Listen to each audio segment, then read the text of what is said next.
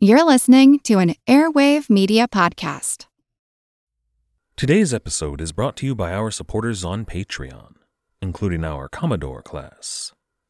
That's Commodore's Obvious, Bloodgroove, Torso and Pinches, Ironside, MD, Jacob, Griffin, Scuttlebutt, Matt, Roger the Jolly, Hartman, Gingrich, Lisa, Clan Roland, Big Beard, Willie P., Schmarls, Buggy the Clown, Leslie the Spice Chonger, the Admiral Binbo, Misfit, Chairboat, Cannon Monkey, Axios, Gunsway Sally, Pitluck, the Sextant, Jack of the South Seas, Lost Again, the Navigator, Governor Roop, Gin-Soaked Jim, Workman, Rum Runner, Skipper, Sawbones, Scarlet Dawn, Hefe, Bull, Vertigon, Rumgut, and Bootstraps Bailey. And of course our quartermasters, Hunter, Heather, Buddy, Roger the Cabin Boy, Howard, Crimson Davy Thunder, and Felony Melanie. And I'd like to welcome our newest patrons, Adam, Christopher, Gabriel, Garcia, Jesse, Morgan, Raymond, Ross, and Sophie, as well as our new quartermaster Christopher and our newest Commodores, James and Justin.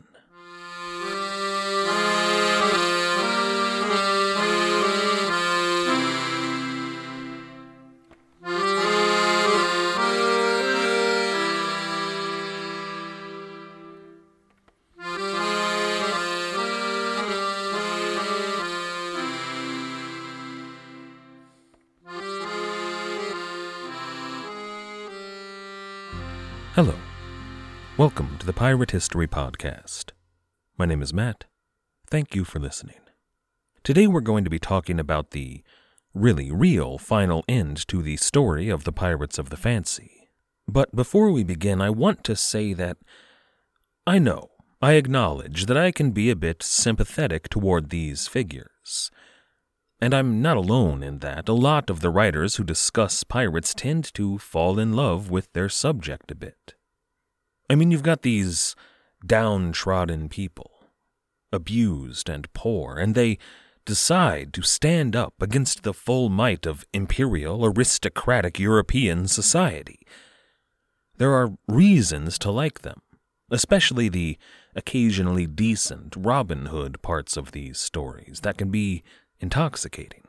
But I think it's important to remember that the pirates, really all the pirates, are the bad guys. There's this tendency that a lot of us seem to have to idolize bad people, especially in media. You know, there are those who would call someone like Walter White an anti-hero, but he's not. He's just a villain. He's a charismatic villain, sure, but he makes the lives of everyone around him worse in significant ways. He is the bad guy. And pirates were robbers and killers. I mean, put them in the modern world. Take away the veneer of romanticism, the centuries of storytelling done about the pirates, and imagine that there's a bunch of robbers and killers running around today. And it might be conflicted. You might be, right on, fight the power, but at the same time, hey, maybe, stop robbing and killing people. But that's who they were. Even if a pirate personally didn't kill anyone, they still profited off of the murder that their companions committed for them. They were all culpable. Today's story, though, does carry a few significant wrinkles.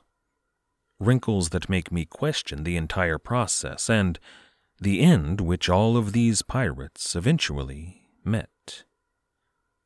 This is episode 256, Dancing the Hempen Jig.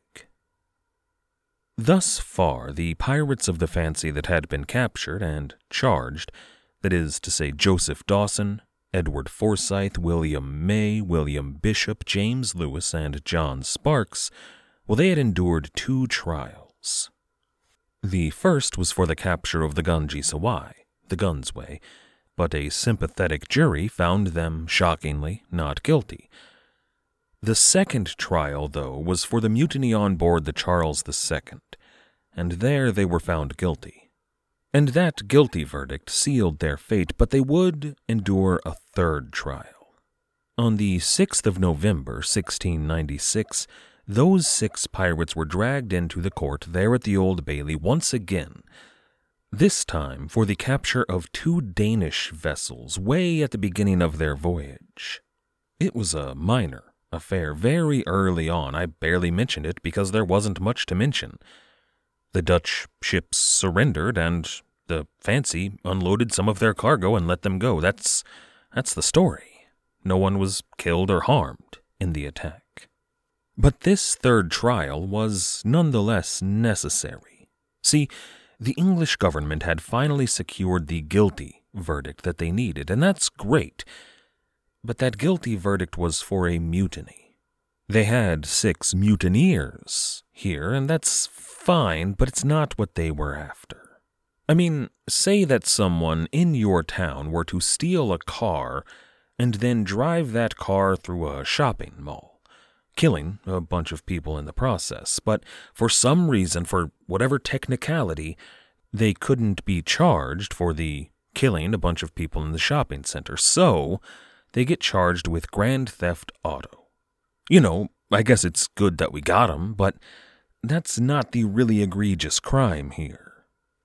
In this brief third trial, the pirates were found guilty again, or Joseph Dawson pleaded guilty. But now they were finally, blessedly, in the eyes of the law, pirates. And that's important. You know, the English government had to be able to tell the rest of the world, especially the Grand Mughal Aurangzeb, that they were punishing these pirates for piracy. It wouldn't look great to tell the Mughal that, yeah, they're getting punished, but not for the murder and rape and theft from your people, but for stealing some rich Londoner's ship. It makes it look like you have some pretty skewed priorities. And, you know, they might just leave off the fact that these pirates convicted of piracy were convicted of piracy against the Danes. But this third trial was all about those international optics. It only mattered in that the Crown would be able to tell the Mughal the good news, and the East India Company would be allowed to continue their operations in India. For the men of the Fancy, it changed nothing. Their fates had already been sealed. On the 10th, the pirates were dragged back into court. It was noted, even in the official transcript, how weak and emaciated they looked, how defeated they appeared to be. This was not a trial. This was their sentencing hearing. After the initial formalities, the lengthy introducing of all the grandees who were present, the court addressed Joseph Dawson, who, according to the court, quote, "By your own confession, are convicted of piracy and robbery. What have you to say, why sentence of death shall not be passed upon you, according to law?" Dawson, who had pleaded guilty, replied, quote, "I submit myself to the king and the honorable bench." Next up was Edward Forsyth, and the record tells us that he said, quote, "I am an innocent man," but then it just goes on to say that he, quote, "went on to justify himself, etc." But Forsyth was interrupted by the judge of the Admiralty, who said, "You and the rest of the prisoners have had a very fair trial and been fully heard upon your defense, but the jury, your countrymen, have found you guilty, so that the insisting upon your justification cannot now avail you anything." Now that might seem harsh, but it's not wrong. The trial was over. A verdict had been passed. This was a sentencing hearing, but over and over again, all throughout this process, these pirates, alleged pirates, appeared not to really know what was going on. When they're ordered to put in a plea, or when they're here to defend themselves from execution, they're just confused. And then, when they act confused, they get berated by the men who made these rules up in the first place for, not knowing the rules. Finally, though, when Forsyth had been instructed in what was going on here, he said, quote, "I desire to be sent into India to suffer there."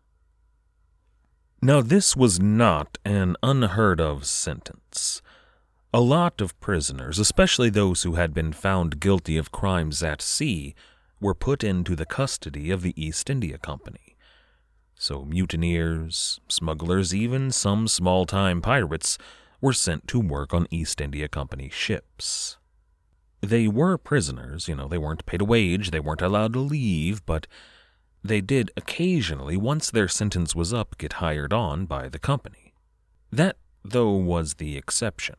Most men chose to go home once their sentence was up, and a lot of men died.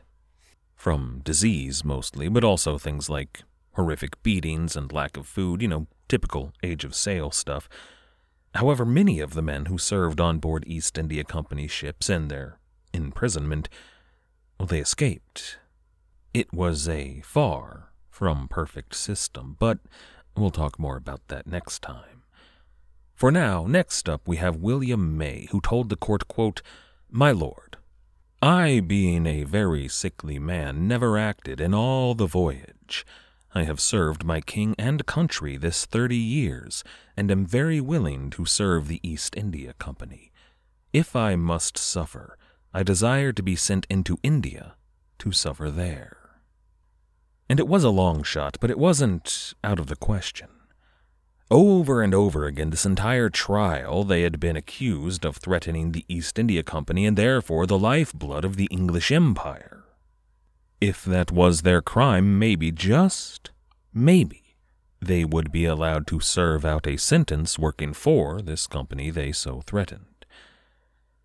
Next up, though, we find William Bishop, and I don't really know how best to explain the kind of weird celebrity that William Bishop experienced. I'm looking for a reference here, something that I could compare this to, but all of mine are really super dated. The best I could come up with, from my own experience, are magazines that were marketed to girls and young women with pictures of teen heartthrob Leo DiCaprio, or maybe Jonathan Taylor Thomas. I don't know who the current teen heartthrobs are, and I don't even think they print those kind of magazines anymore, so if you don't get that reference, ask your parents. Ask your mom about the binder that she definitely had at one point, covered with pictures from those magazines that she would be terribly embarrassed to have you see today. But William Bishop was kind of like that. He was kind of the bad boy, a dreamy, misunderstood kid who just got caught up with the wrong crowd. He said here at the sentencing, "I was forced away, and when I went I was but 18 years old, and am now but 21, and desire the mercy of the king and court." And from a certain segment of the London population, he most certainly would have received it, but not from the court. James Lewis would go on to say, "I am an ignorant person, and leave myself to the king's mercy." Finally, John Sparks said, "I leave myself to the king's mercy and to the honorable court." Once the men had all given their final arguments, it was time for the Admiralty judge to hand down his final judgment. He said from the bench, quote, "Joseph Dawson, you stand convicted upon 4 indictments, by your own confession, for piracy and robbery. And you, Edward Forsyth, William May, William Bishop, James Lewis, and John Sparks, having put yourselves upon your trials according to the customs and laws of your own country, have been found guilty upon 3 several indictments for the same detestable crimes committed upon the ships and goods of Indians, of Danes, and of your own fellow subjects. The law for the heinousness of your crime hath appointed a severe punishment by an ignominious death, and judgment which the law awards is this: that you and every one of you be taken from hence to the place from whence you came, and from thence to the place of execution, and that there you and every one of you be hanged by the necks, until you and every one of you be dead, and the Lord have mercy upon you." End quote. Now, a couple of things here. This whole series of trials had moments and testimonies and witnesses and claims made by judges and even people in positions in the court that would see the entire process thrown out today. It might see some of those witnesses and members of the court arrested because what they were doing is illegal by today's standards. And on the one hand, all of the modern authors that I have read bemoan this, and I agree with them for the most part. This is an egregious violation of everything that the modern justice system holds dear. But, on the other hand, these pirates did it. Maybe not the rape, maybe not the killing, but the piracy and the mutiny they definitely took part in, and they were culpable in everything that happened. That transcript, from which we've been deriving so much the last few weeks, concludes immediately following this sentence of death, quote, "According to this sentence, Edward Forsyth and the rest were executed on Wednesday, November 26th, 1696 at Execution Dock, that being the usual place for the execution of pirates." End quote. And that's where it ends. Finis. But that's not exactly what happened. After their sentencing, but before the execution date, John Sparks wrote a series of letters from prison protesting not his innocence exactly, but casting doubt on some of the men that testified against him. And as it turns out, some of these doubts did kind of have some merit. David Cray, one of the star witnesses against them, was into some shady business deals on the side and may have been defrauding Spanish expedition shipping before the mutiny took place. What he was doing, allegedly, wasn't out of the ordinary. It was pretty typical skimming off the top and, reporting larger purchases at higher prices than what the supplies and cargo really cost. It was illegal, of course, but smart fraudsters had been getting away with this kind of thing for centuries by ensuring that the only people who suffered were the grunts. If the officers had their fine wines, fresh breads, and nice cheeses, nobody noticed or cared. It's a rare commander that actually does something about this kind of fraud. But it's also a sign of a good commander. Caesar did it. Napoleon did it. Peter the Great did it. All of the great military commanders of history want to eliminate that waste and make sure that their soldiers are happy. Now, these accusations did, in fact, cast some doubt on Mr. Cray and see him in a spot of legal trouble down the road, but they did not nullify his testimony against the pirates. And these letters did nothing to stop what was coming.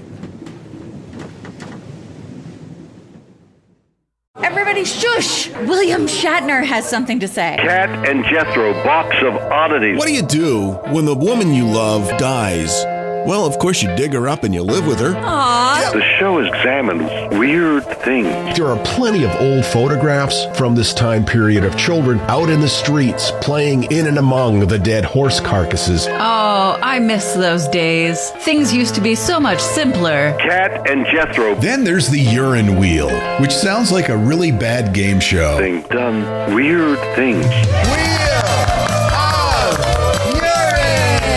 Cat and Jethro, box of oddities. That is really mysterious. Join Cat and Jethro Gilligan Toth for the strange, the bizarre, the unexpected, as they lift the lid and cautiously peer inside the Box of Oddities. The Webby Award-winning Box of Oddities podcast from Airwave Media. On the morning of November 26th, Edward Forsyth, William May, William Bishop, James Lewis, and John Sparks were herded from their cells and taken to a waiting cart. Now, you may have noticed a name missing, if you can keep track of all the names, Joseph Dawson was not among them. While the transcript said that Edward Forsyth and the rest were executed, Joseph Dawson would not be joining them today. He was the only man among them who pleaded guilty, who owned his crimes, which is a tactical move on the part of the Crown and the prosecution, showing mercy for honesty and what appeared to be genuine repentance. It's a tactic we'll see many times in the future of the pirates. The first stop for the 5 who were on this journey was a nearby pub. There, the 5 pirates met with a priest and were given a mug of beer. Each of them gave the priest a confession, a private confession, and they drank their beers and finally were taken back to the waiting cart and then on to Execution Dock. The journey to the dock was awful. I don't need to describe it, I don't think. I mean, you've seen movies, you know kind of what was happening. The crowd hurled obscenities at these 5 men, and rotten vegetables, and of course human waste, and finally stones. But they did arrive at Execution Dock. Execution Dock overlooked the Thames River, and it was a spot intended for the punishment of pirates and smugglers and any who violated the laws of the Admiralty, the laws of the sea. When the 5 condemned men arrived, the 3 men who had been their compatriots but were not to be hanged were there waiting for them. John Dan and the 13-year-old Philip Middleton, the 2 who had turned state's witness, were both there, as was Joseph Dawson, but he was still a prisoner. Now, I had originally today intended to spend some time talking about what these hangings were really like, but then I started getting into the reading, and it turns out I don't want to talk about that. The gritty details are kind of gross. I mean, literally gross, obviously. We're talking about people being hanged to death. It's unpleasant business. But what really started getting to me doing the reading was how the people reacted to these hangings. They loved it. It was a party. I mean, a real party. Now, I've been to a few tailgates in my time. I know that in the UK, and probably most of the rest of the world, they enjoy a good party before a football match, and these kind of things can get pretty wild. You've got these large groups of people that are kind of all broken up into their separate parties, but they can combine and merge, so you've got tons of people drinking and grilling out and singing songs, but at the centerpiece of it, instead of a fun sporting event of your choice, you've got 5 men who are going to hang to death. They're going to watch 5 men die. Hopefully they got a good spot. So I don't want to linger on that. I don't like it. But I will say this about the details of the hanging itself. There are 2 basic varieties of hangings. First, you have those that are done with a relatively long rope. That's the procedure in which the condemned climbs a scaffold and stands on a trap door. The noose is secured around the neck, a lever is pulled by the executioner, and then it's a short drop and a sudden stop. The purpose of this style of hanging was to break their necks. It was generally seen as a more humane option. It was faster, and by the people in the crowd, it was generally understood to be a much less entertaining option. The second variety of hanging used a much shorter rope, and instead of a full scaffold, it utilized a stool and oftentimes nothing more than a tree branch. Here, when the stool was kicked out from under the condemned, it didn't break their necks. It just strangled them to death. It was slow and brutal, and the people loved it. And that's what was going to happen to Edward Forsyth, William May, William Bishop, James Lewis, and John Sparks. One by one, they were marched to the point of execution. They were given their last rites. They were given an opportunity to speak their last words. Then they climbed on a short stool. A noose was placed around their neck, and the stool was kicked out from under them. as their faces turned red and then purple and then almost black, the hanged man would struggle. They would kick their legs, trying to find purchase, fighting for their lives here. Even if they knew there was no hope, it was instinct. This jerking about, and everybody did it. It was called, by the people of England, dancing the Hempen jig. One by one, these pirates were killed. The crowd cheered every time a stool was kicked out from beneath one of them. Once the 5 men were dead, at low tide, the bodies were taken out to the beach and attached to stakes that would be covered when the tide came in. Now, any bodies that were left after the tide went back out, they would be removed and taken to an anonymous grave where they would be buried, but that was rare. Usually, the bodies that were taken to the beach were washed away or removed by predators. Joseph Dawson was going to wait in prison for another few months. He wouldn't be released until February 1697. But he wasn't really free. None of the 3 men were. Their crimes followed them for the rest of their lives, and it seems like none of them were really permitted to leave London for any length of time, at least not for a few years. See, every few months or so, a new commission would be formed, or some new counselor would get curious about what had happened out there, and one or all of these men would be called in to testify once again. As for those 5 who died, I would love to tell you their final words, but I can't tell you what these pirates said, not honestly. See, we have a whole bunch of different accounts of what these men all said there at Execution Dock. They were funny, and they were insulting, but most of all, these men were recorded as being remorseful. According to most of the accounts we have, they made appeals to God and the king and their fellow Englishmen, asking for forgiveness and imploring that nobody follow in their footsteps. Which, given their situation, that might have been their genuine sentiment, but it's also conveniently exactly the kind of stuff that lords and ministers and members of Parliament and, of course, the king would really want some pirates to say right before they were executed. Like almost everything about Henry Every, this is shrouded in untruths and mystery. I can, though, tell you what the Crown wanted people to think, what they wanted every man and woman who read these accounts, anyone who might even consider following in these pirates' footsteps, what they were to think. There was one prominent ballad that was sung on street corners and printed on broadsheets and newspapers that was not exactly promulgated by the Crown, but supported by the authorities. It was written from the point of view of the pirates hanged on that November day. I won't read the entire ballad, but I'm going to leave you today with a couple of choice passages that read, quote, "Well may the world against us cry, for these our deeds most base, for which, alas, we now must die.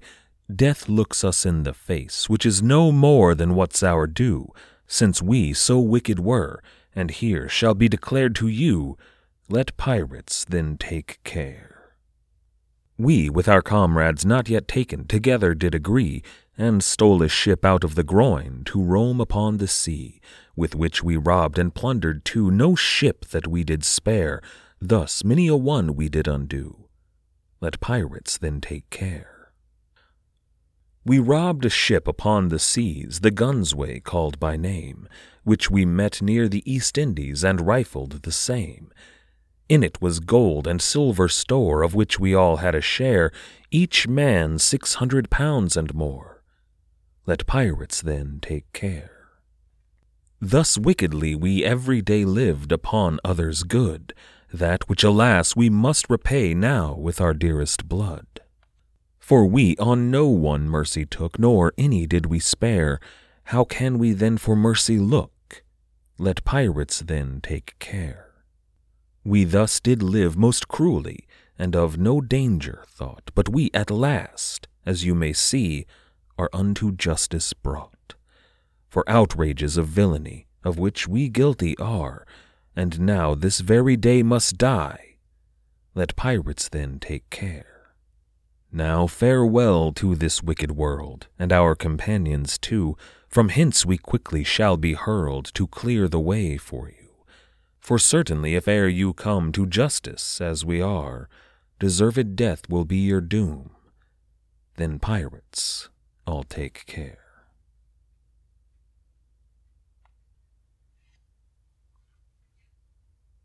I'd like to thank everybody for listening.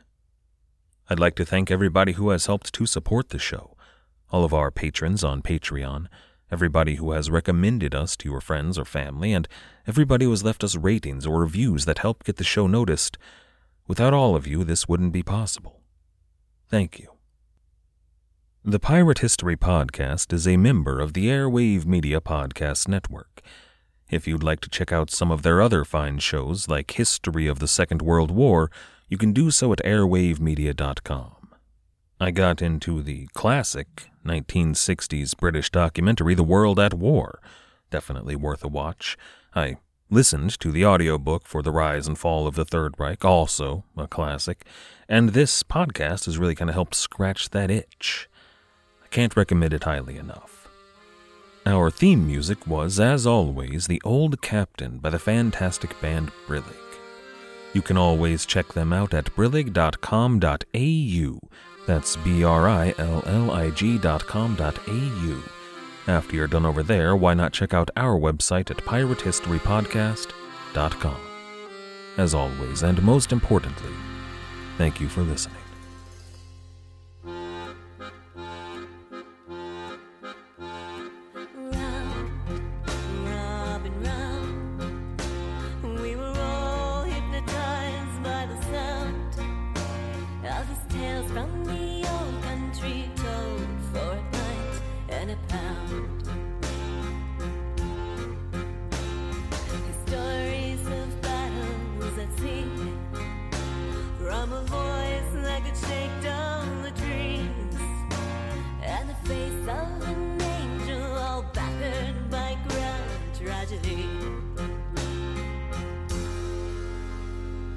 Raise your glass in the air with a tear in your eye.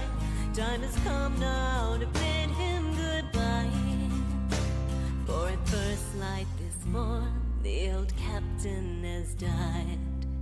Let him live on in legend tonight.